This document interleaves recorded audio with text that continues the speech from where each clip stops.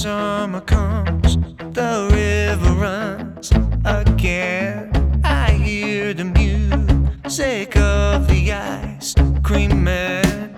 I'm making sparks, I'm making brand new friends when summer comes. Hello there, folks. This is the Strange Tonic podcast. Thank you for tuning into it.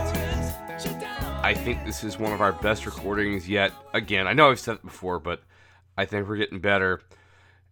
And if you still haven't listened to the previous episode where I sort of interview Courtney, basically she tells her great stories and I try to ask questions and maybe, but mostly fail to add insight, please give it a listen again because it was some good stuff. We hope to have Courtney back if she'll let one of us talk to her again because she's great and she's also really busy. With that being said, because I keep coughing every time I keep doing these intros, let's just keep going. And you know where this is going, but come on. You must check them out.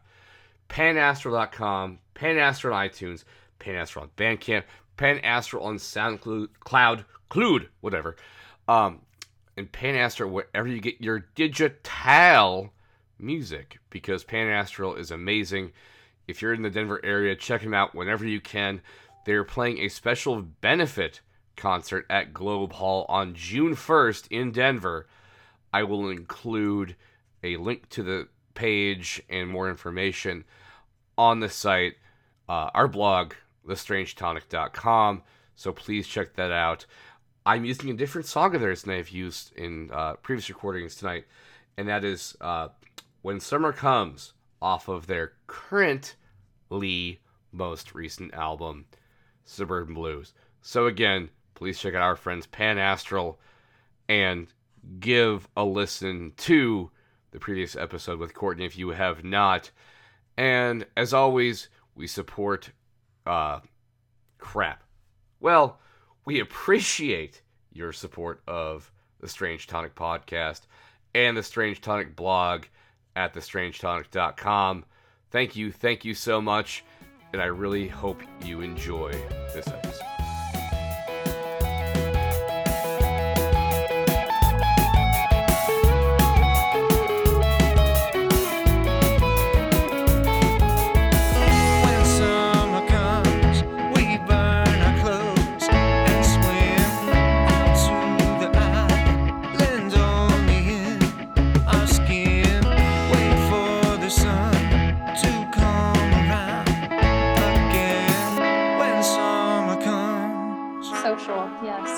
But what I know of when Anthony Bourdain went to Dublin, he said that, like, for the most part, they really don't drink a lot of, like hard liquor to get drunk. Like, if they're getting drunk, it's probably mostly, like, Guinness and beer. Is that true? Mm-hmm. Oh, that's a good question. I saw more beer drinking. Okay. For sure, than the hard liquor stuff. So, yeah. That very well could be. It's just beer. I wonder if that's something to do with the fact that, Ireland's been known throughout its history as really an economic juggernaut, so therefore made more sense to stick to beer, which is relatively cheap, than whiskey, which is not. Yeah, because, beer doesn't take nearly as long to make as whiskey does. And so, and Irish whiskey, at least like from our stateside perspective, it, there pretty much is Jameson and that's about it. I don't know of any other Irish whiskeys that people drink regularly stateside. And, even then people do shots of Jameson. They're not sipping on it. They are just, using it as a way to get hammered. And what's funny is, like, I did the little tour of the Jameson distillery. It's not really their distillery, it's like their old facility, and now it's just like a museum and a bar. And they talked about how they felt like their reputation long ago really got ruined because of prohibition, and smugglers would, in an effort to make more money and to basically sell more product, which was very difficult to obtain in the first place, was they would take casks of Jameson and water it down. So Irish whiskey got a really shitty reputation because it was watered down by the smugglers back during Prohibition. And I'm like, I could kind of see that being like a thing. Mm-hmm. That stateside there's JMO and that's about it. Mm-hmm. That'd be an interesting thing to like look up because my only sort of like background in that is the Boardwalk Empire. There's one episode, I guess a few episodes, where the main character goes to Ireland and secures a bunch of like basically like pallets upon pallets of crates of Irish whiskey in exchange for submachine guns. Oh, geez. So that it also coincides with. Have you seen? I don't know if they're going to do another season or not, but the Netflix show Peaky Blinders. Peaky Blinders. I have not watched it. I've been told by everybody that has watched it that I should watch it. Have you watched it? I have. I've watched every season. Like this, I think it's the second season. You're almost like the second and third season. Oh shit! Crap! I don't know. I know the second season. It's kind of like, what? To the point where I didn't realize this, but they hadn't planned on getting rid of one of the main characters until they're like, oh my god, she's not very good, and just were like, let's find a way to get rid of her. Oh, really? Okay, that's interesting. It's also funny because a lot of the people that like I've talked to, like on the internet or whatever about it, like, you'd love this show. Like, it's based in Ireland. I'm like, it's not based in Ireland. I believe they're I think they're in a more southern English city, but yes, it's a poverty-stricken area. But yeah, they're British with a lot of Irish people there. Yeah, like the IRA has a because they're like any organized crime thing, like the IRA unfortunately is. They move about in these kind of shady circles. So yeah, I think you'd like it. And that show too, they also, at least this most recent season, because they're getting closer to Prohibition. Now you've got American concerns moving over to Europe, trying to figure out a way to import anything they can into America just to try and satiate the appetites of drunkards in America. Which there's plenty of. God bless there America. Is. And I, like many Americans, I saw my own intake increase after Trump was elected president. And so far, for the past 6 weeks, I haven't like gone dry or anything, but I've been much better. And like, I had an initial round of blood tests, and the doctor was like, not bad, but it's noticeable. Like, maybe you should drop it a little bit. Like, okay. And so like I said, like how much I changed, and she was like, that's much better. It's like, yeah. Okay. So I have a follow-up in about 6 weeks. But yeah. Thanks, buddy. You're doing us all favors. Yeah, continually. Yes. It was so great to be out of town for a while. I'm sure. And as I told you, I was like, first of all, I didn't really want to come home in the first place. Mm-hmm. But second of all, the other thing, I was like, man, I'm going to have to catch up on all the stupid crap that happened while I was gone. I know, right? Yeah, and there was plenty of it, so. It is sort of, not ironic, because that would be the correct use of the term, but oddly enough, I found myself picking up extra work about 4 or 5 years ago when... So I started part-time with a new company, because you have to start part-time with the company I'm at. Like, there's no way to go from, you can't be unemployed and go to full employment with them. Everyone starts off doing shit work in the warehouse because they want to make sure everyone knows what they're doing. Plus, whenever you move up, it's like, I've done it the same way you have. It's a big deal. So I was trying to move up to full employment, full-time benefits, all that stuff as soon as possible. Mm-hmm. And they're like, well, we can't quite get you there. And I was like, maybe that wasn't even 3 months. I was 3 weeks into employment with this company. And they're like, but this one guy just went on vacation to visit his family in Ireland. So if you want to pick up some of his shifts at a different location, that'd be fine. And I was like, I'll take anything you can give me. And then all of a sudden, like, the date for him to come back showed up, and he just didn't return. And they're like, how would you like to be full-time employee? I was like, what? And the dude's name, and I kid you not, is Killian, which named after a shitty Irish beer. Not even Irish, like, it's like an homage to an Irish beer. Sure. is like he just decided, I like it here. I'm not coming back. Damn. And this would have been during Obama's years too. So maybe it's just something not so much what Trump has done, but maybe Ireland's just more better place to live for some people than America. Who knows? I did kind of feel like I found my people. Mm-hmm. And I also found my climate. Oh my God. It's great. Instead of this super high, super dry Colorado air, that beautiful sea level temperate climate was just lovely. So I do enjoy I Seattle. Didn't We want to have come back. a similar climate. I can see that. No, I've actually been, and like it's kind of what I wanted to get to on this podcast is if you have to focus on not only just the dumb stuff that like Trump says and does, but like that people around him and like not only his like surrogates, but like the actual media have to get into. I'm like, this sucks. Like I don't want to have to research this. And so like this whole Stormy Daniels thing, I've just been going, why are you making me go through this? Like no one that supports you gives a shit. Those of us that don't support you don't necessarily care because we're not surprised.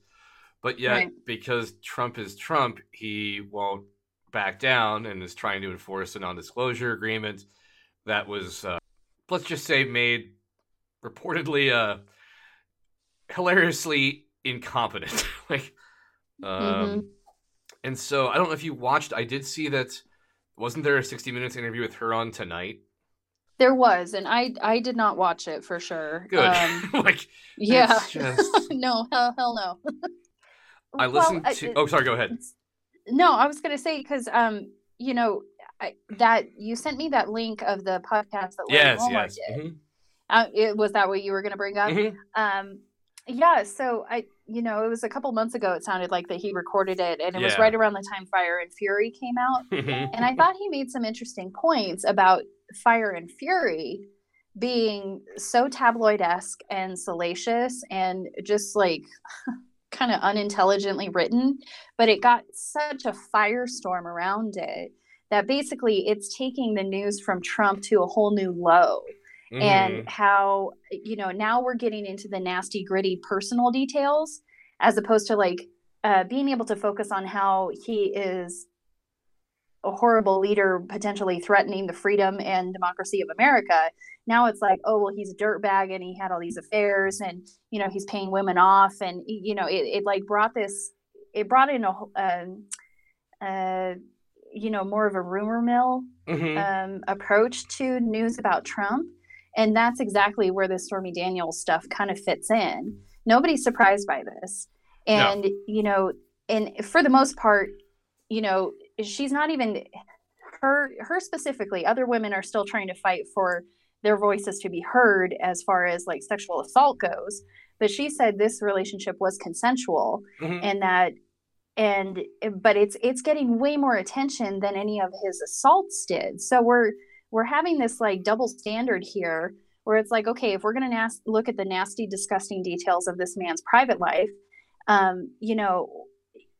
we're giving way more screen time to a woman that says, oh yeah, this was consensual and he tried to pay me off for it, versus like these women that were like, no, this was not consensual and this was a criminal act, and nobody's paying attention to that. And I don't know what to think about that. That's a good point. I actually hadn't thought of that because I was just mainly thinking also during the that podcast that Wilmore did. He mostly does this during like the intro by himself before he talks to Jeffrey Toobin, right? Jeffrey Toobin. And just kind of saying how like this stuff's turning into Trump porn. I also liked his mention of the Colbert bit that Colbert did on his last show, talking about how the right-wing media had relied on something that Colbert coined the phrase as truthiness, because whether or not it is true, it sounds true, and that is a pillar of what is it? Michael Wolff has said about his quote reporting in different instances where whether or not it's actually true, if it sounds true, it's good enough. Which ironically is very Breitbartian of him. And I'm a good point. Pretty sure he got a lot of his. I bought the book because it was like, Well, if we're going to discuss it, I should probably read it. I still haven't read it, but I get the feeling that a lot of the, off the record interviews he got, or like, rumors he heard, were probably from Bannon. Because it just kind of seems like Bannon's the kind of guy that'll go, "Hey, I want to hear about something weird." I'm like, what? Just because he thinks it's fun. Plus, that's sort of the whole Bannon thing is, let's tie a bunch of rumors together and see what the, or just, let's put them out there and see what the reader or listener or whatever does with them. But no, that's right. And let's make it so convoluted and clickbaity that you can't really track down any legitimate source to it. It all just goes round and round. It's a circular kind of confirmation of itself, but therefore it has no actual validity and truth because it's just a lie reinforcing a lie about its own lie, and it just goes round and round. And then you can point out the legitimate reporters trying to track things down, going, "Oh, look at these guys. They're just all attracted by this Trump porn stuff." But no, your point's really good. I hadn't thought about that. The we're all into, because obviously, I don't know if you read it, all the GQ thing I sent you.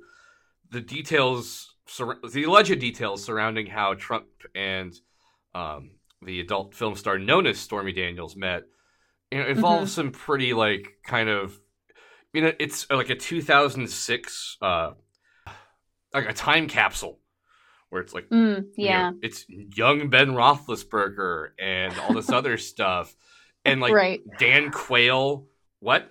It's like John Mellencamp's Iraq War song anthem thing. Yeah. Like, these are still things. It was kind of a time capsule. And I did read through that, and I'm like, yeah, this sounds like the exact same kind of shit that used to be on TV about like Lindsay Lohan and Paris Hilton and all of this stuff. Like, that's exactly what it was. And nobody's surprised by it. Not at all. With was it his assistant that had the flip phone strapped to his belt? Like, yes. Yeah, that's 2006 okay, right now there. We're talking, right? Now we're talking. But and that's what makes this story so much more, as you said, like attractive to prying into it. Because I think, even the media, as much as they might like to, maybe occasional reporters try and bring someone to task for their sexual assault past, like, how long did it take until the media finally was like actually put a microscope, or even looked at Bill Clinton for that matter?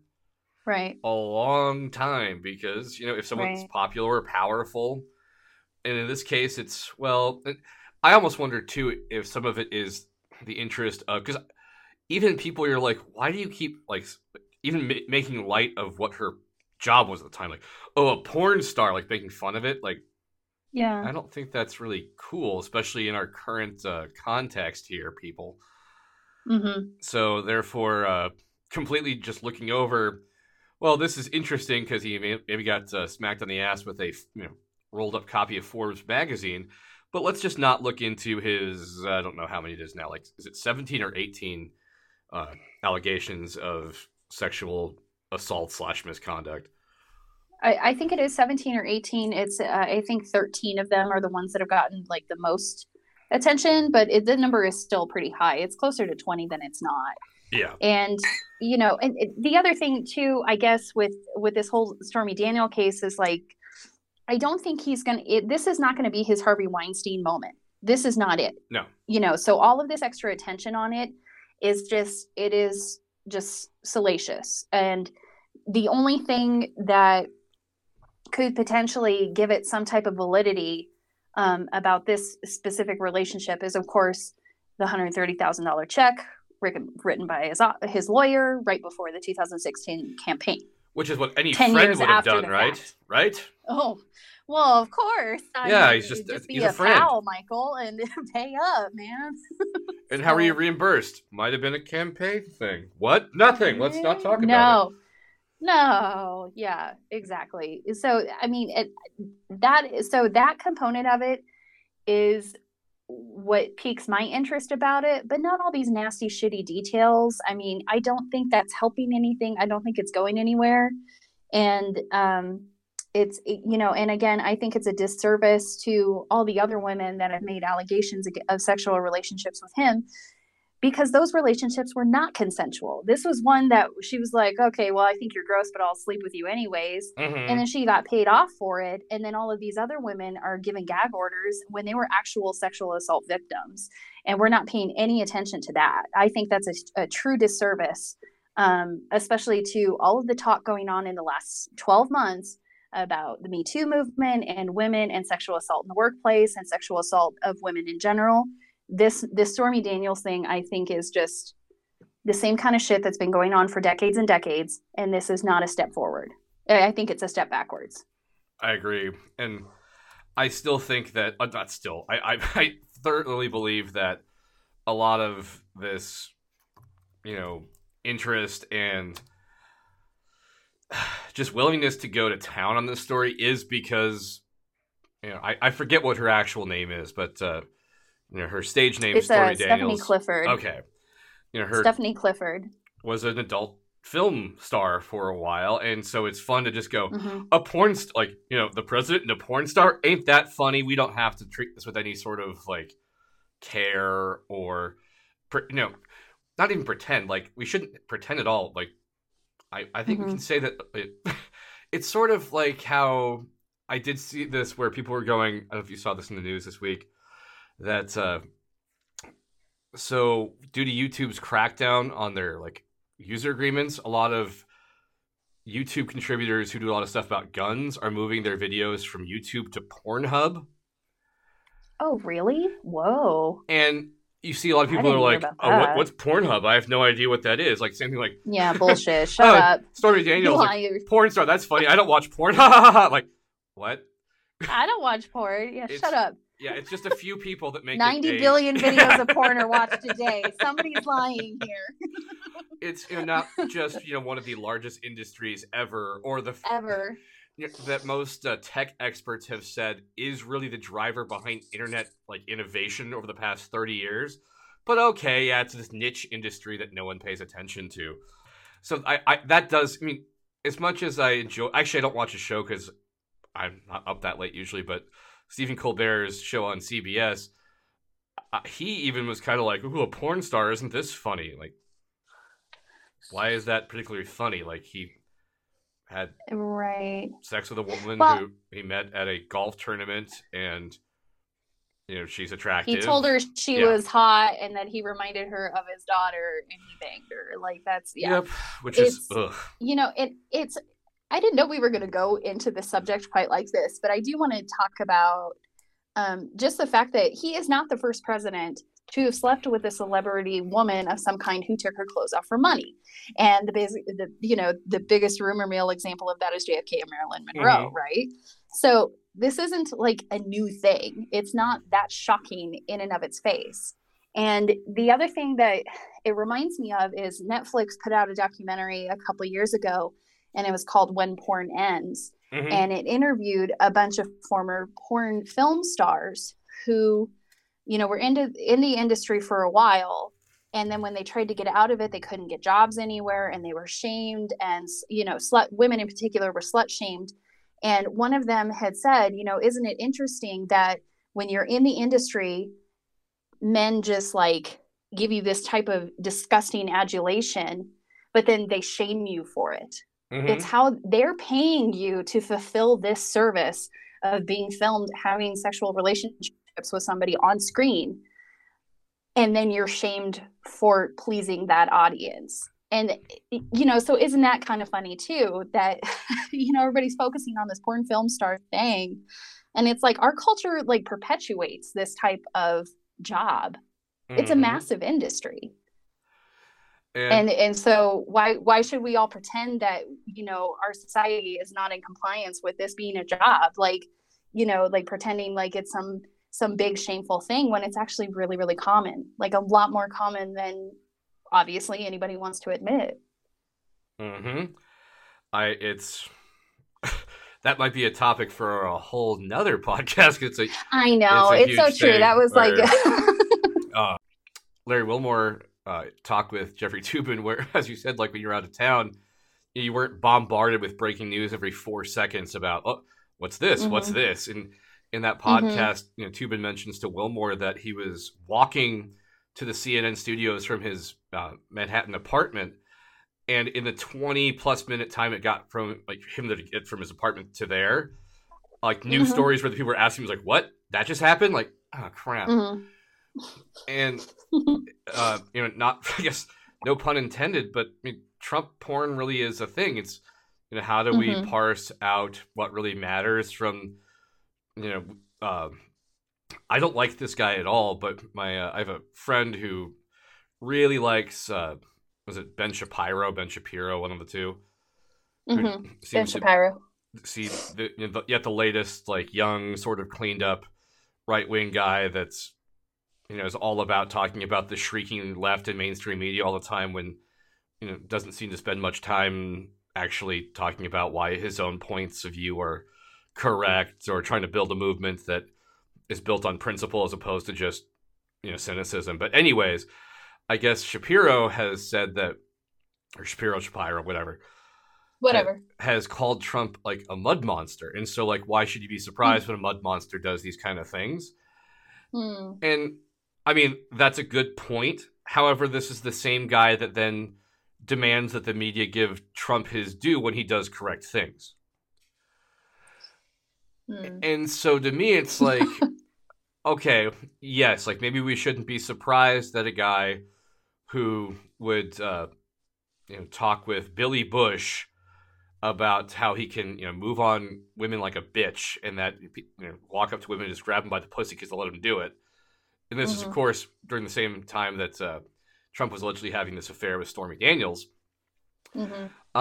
Yes, we shouldn't be surprised that he would have affairs and stuff like that. But that doesn't mean then we shouldn't go, well, then isn't it some bullshit that he comes out and says things like, that never happened and he never said that, even though he's on camera, or that evangelicals, for the most part, still consider him to be a Christian man and go, like, oh, well, who hasn't sinned? That's true. But if we're going to give him all these passes, or if we're going to say, well, he's just a shitty human being to begin with, then maybe you shouldn't go, well, look, when he occasionally does something right, let's just go to that. So, like, how much is us going, no, we need to hold this man to as much scrutiny as possible because he deserves it, and how much is going, well, he's awful, and, like, what do we expect? And it's funny because I think it's working in his favor at the same time that this is hurting his image, because all of this scrutiny upon this relationship is taking up a lot of time in news and in people's minds, basically, when all of these other things going on in his administration happened this week.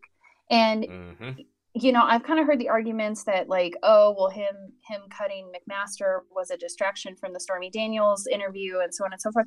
But I don't think so. I feel like this hype around this affair from 12 years ago is a distraction, and that they're willing to, like, let it play out by not admitting to it or anything, because the longer he doesn't admit to it, the longer the story will go on. And it's like a nice, convenient, shitty piece of news that is taking away from the fact that, Rex Tillerson is out, McMaster is out, this Bolton guy has just been brought into the administration. And these are all horrible things that could have major, global, like, geopolitical implications. And we're talking about a porn star who slept with him 12 years ago. Yep.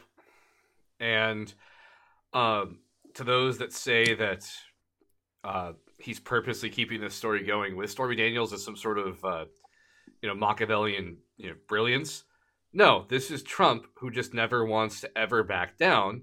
And I'm sure he'll never admit to it. Yeah, I'm sure his attorneys have just kind of gone, let her talk, what's going to happen? Like, but his team's going like that. Like, you got through a larger scandal than this before just fine, and nothing happened.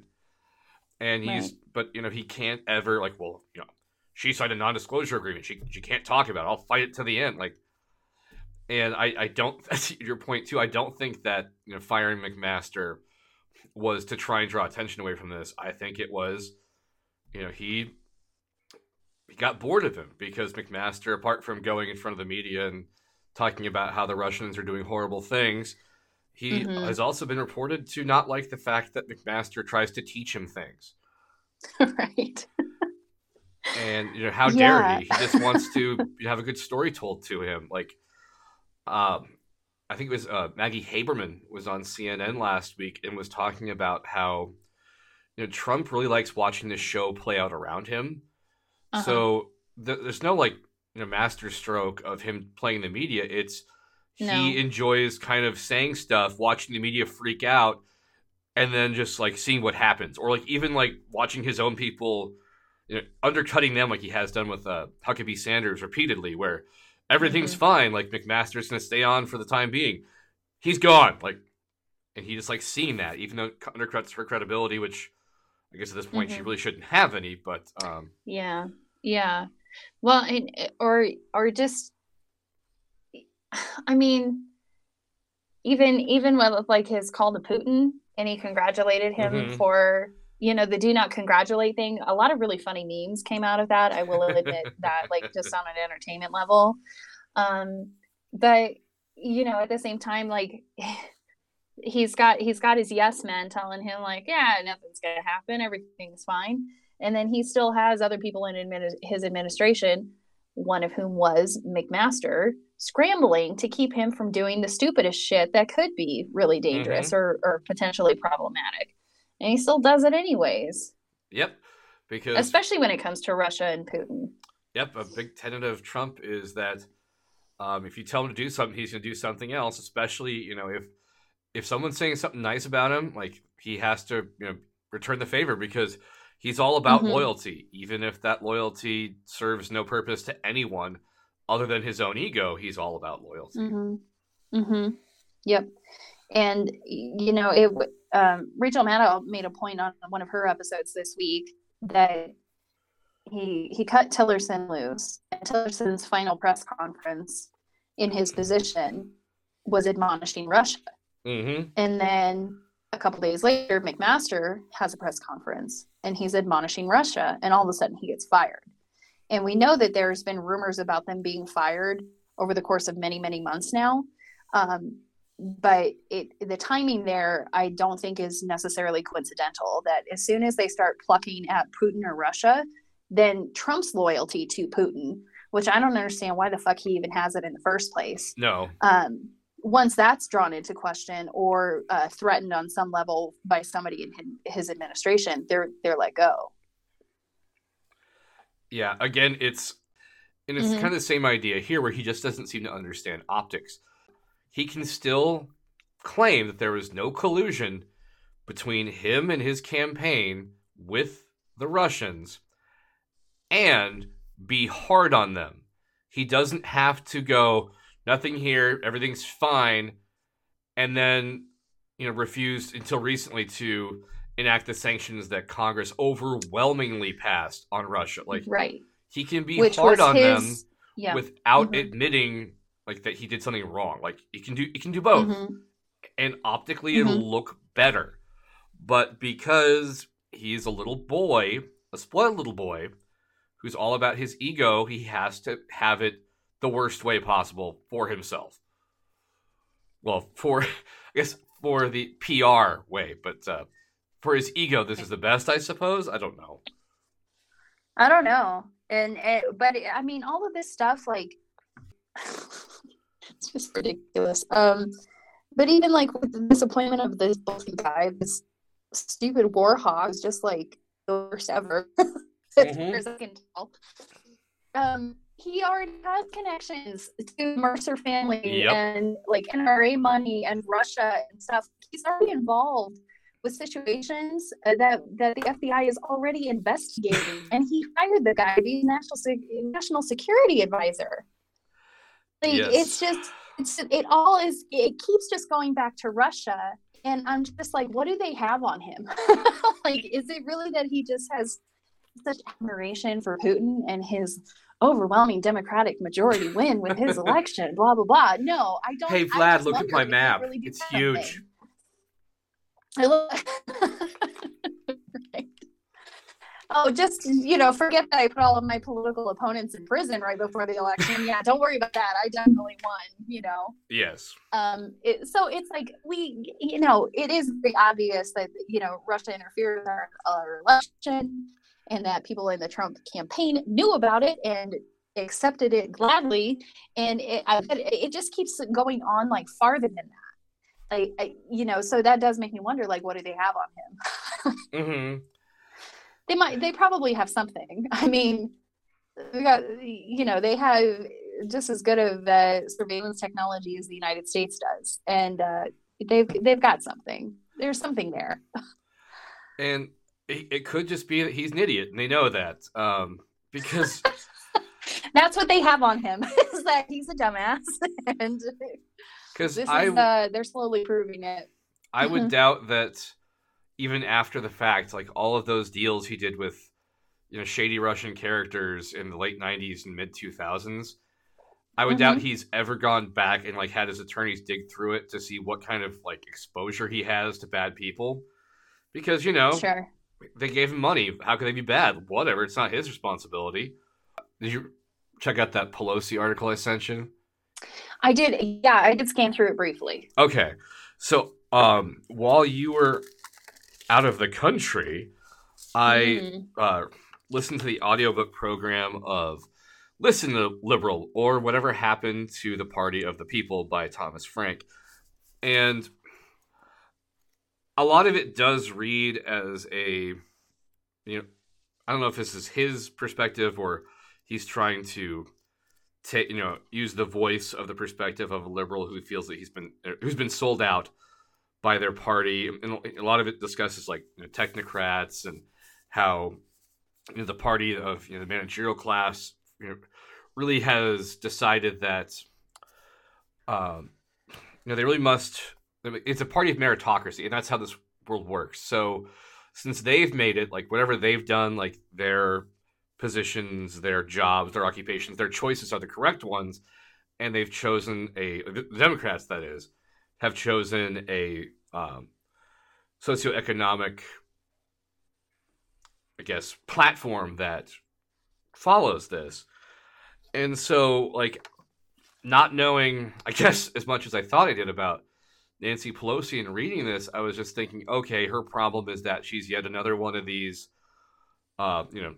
Bay Area liberals who raises a lot of money for the party, claims to take these positions on, more progressive issues, but, sells out those things at the interest of either the people that she serves in the Bay Area or this kind of idea that Frank himself tries to sell, which is centrist Democrats have been going after for 30 years, which is that poor people, they need to just work harder if they want to be represented. But this piece in the Atlantic, I read all of the links that I always pronounce his name wrong. Is it Peter Beinart? Oh, I don't know. Let's roll with that. Yeah. Okay. I read all the things that he cites, and you're like, oh, I guess I've been reading it wrong. Where Pelosi has in the past, and probably still currently, will give cover to the people in her caucus for voting for things that really, aren't popular with actual progressives, but herself doesn't usually support those positions. And her voting record is actually quite progressive. And so this piece, so this kind of changed my mind a bit, where it's like, yeah, because I was like, well, maybe she does need to go. It's like, maybe not. Maybe just Democrats need to follow more closely her leadership as opposed to, and this pissed me off. I think this happened while you were gone. A number of Senate Democrats voting to, roll back regulations on big banks. Oh, no. Yeah, I did not hear about that. That's not cool. Including Michael Bennet. No, yep. Really? Ugh. Damn it, Michael. Honestly, when you suggested Pelosi in this article as kind of a topic, my mind went straight back to our conversation a couple weeks ago about Dianne Feinstein. Yep. That Pelosi's been a figure that's been around for such a long time. They're similar age. Maybe that's why. And maybe that's why her popularity has been waning.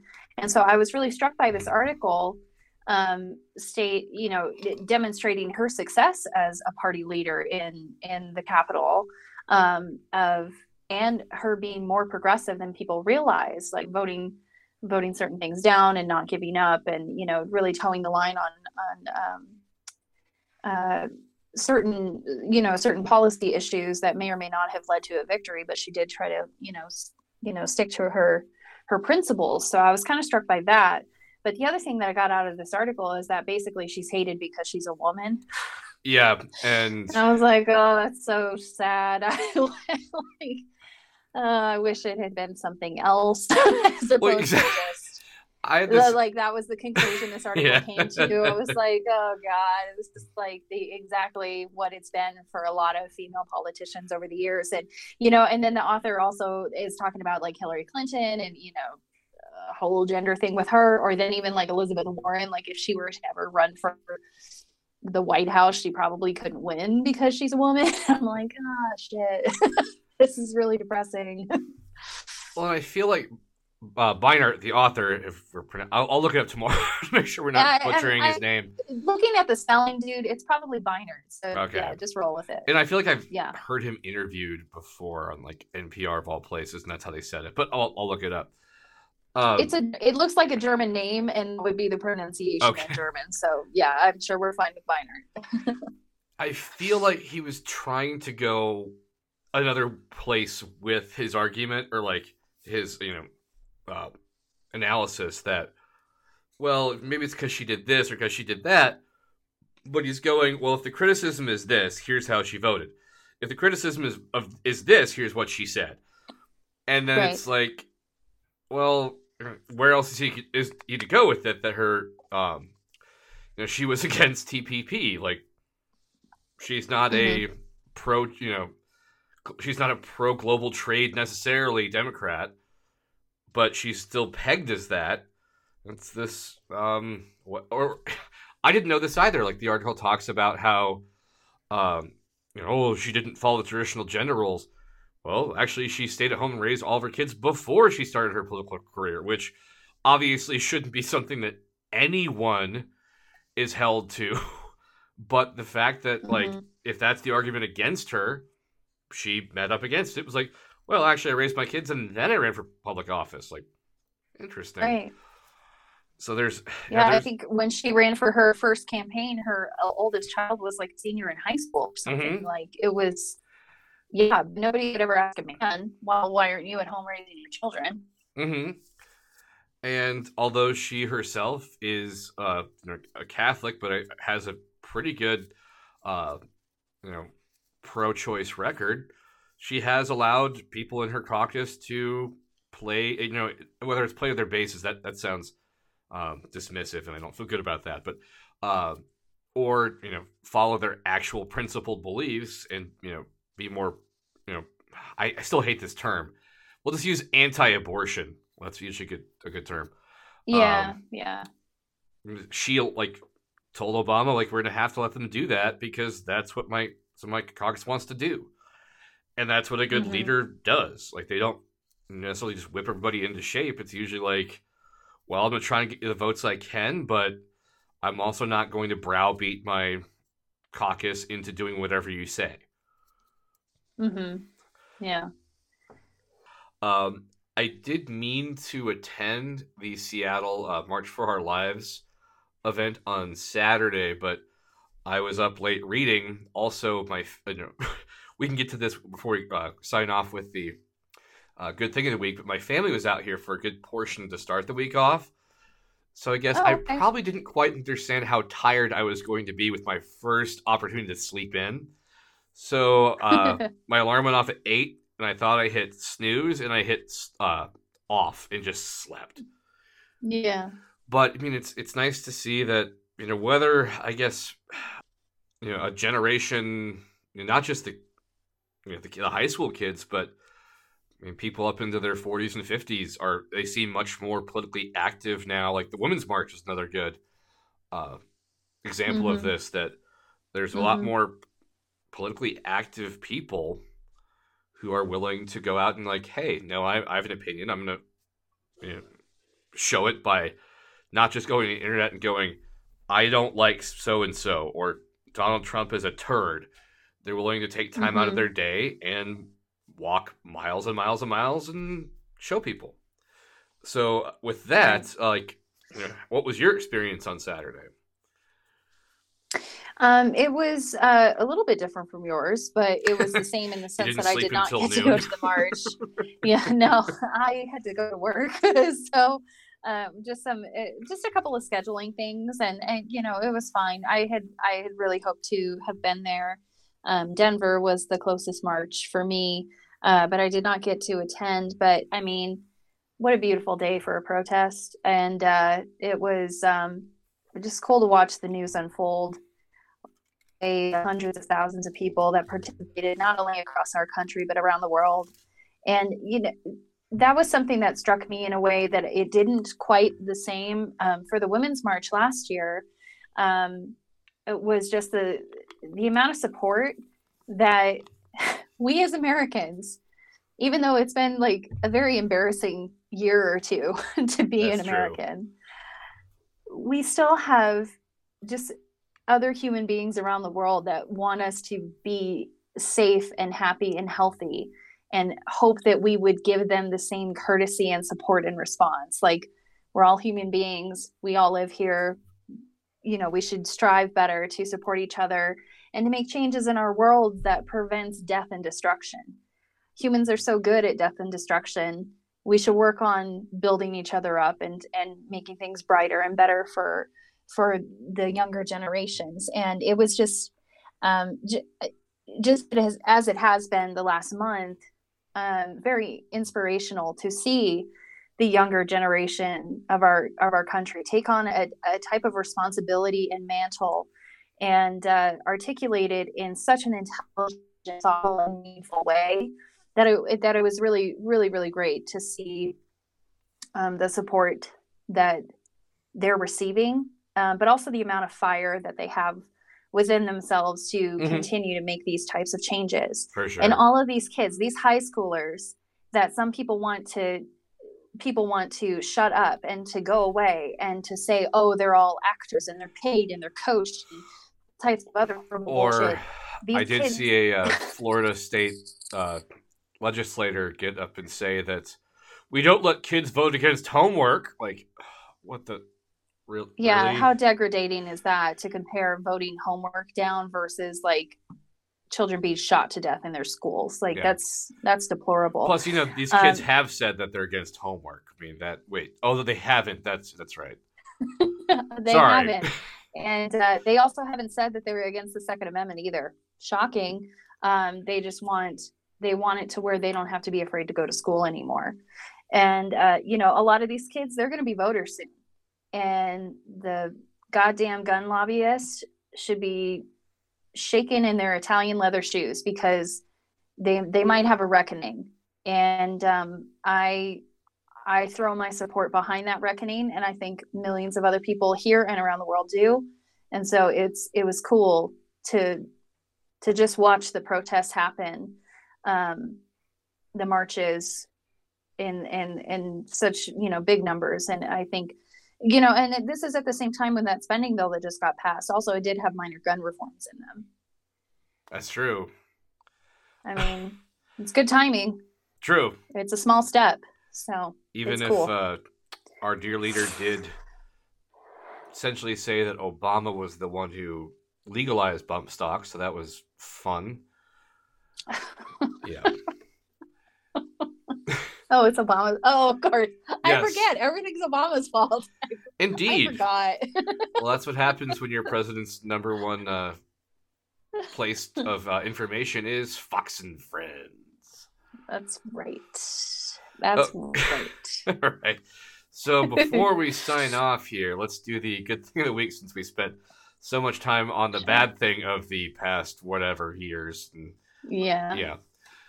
So what's yours, Michelle? Do you have one? I forgot that was even a thing. Yeah. Well, we could just roll with the. I was the one that suggested it. Yes. So, I mean, the protests, the March for Our Lives. That'll be my good thing of the week because I didn't think of anything else in time. And that's a pretty great thing. So I'm just going to roll with, so my dad drove in last Friday night. My sister came out here with her 3 kids on Saturday. And even though I couldn't get any time off of work on Monday or Tuesday, we did spend a bunch of time together. Saw some. It's been a very lovely spring. Like for the most part, good. It doesn't get nice out here until like kind of end of June, like where it's consistently nice. But it's been pretty sunny out here for the past couple of weeks. So they got to see global warming. That's right. The nice parts of Seattle spring. They'd kind of done the more touristy stuff the last time they'd been out here, so we took them to some different spots. And cool. I got to show my nephew how to play Madden a bit, and it went from him, like, it was sort of funny. He's holding the controller, just jumping up and down in the bed while he's playing my dad when he got to on Saturday night, to on Monday night, showing him, like, kind of the more mechanics of the game, and he's just very calmly sitting there. And, like, he couldn't get one thing done. I was like, I'll show you how it's done. And I had no idea how to do it. And he started doing it. I'm like, yep, that's how it goes.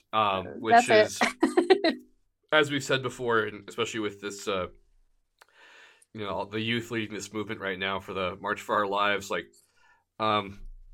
even for those of us that are older millennials like myself, and you're younger than I am, the younger generation, they know how to do the whole... all this stuff a lot better than we do. That's for sure. Mm-hmm.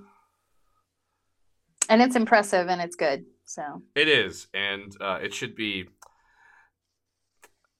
Yes, it should be honored, and they should be admired for it, and not told that they shouldn't be voting on stuff that limits their homework responsibilities. Right. Okay. But with that, there you go. Good stopping point. Yes. We'll call that a recording.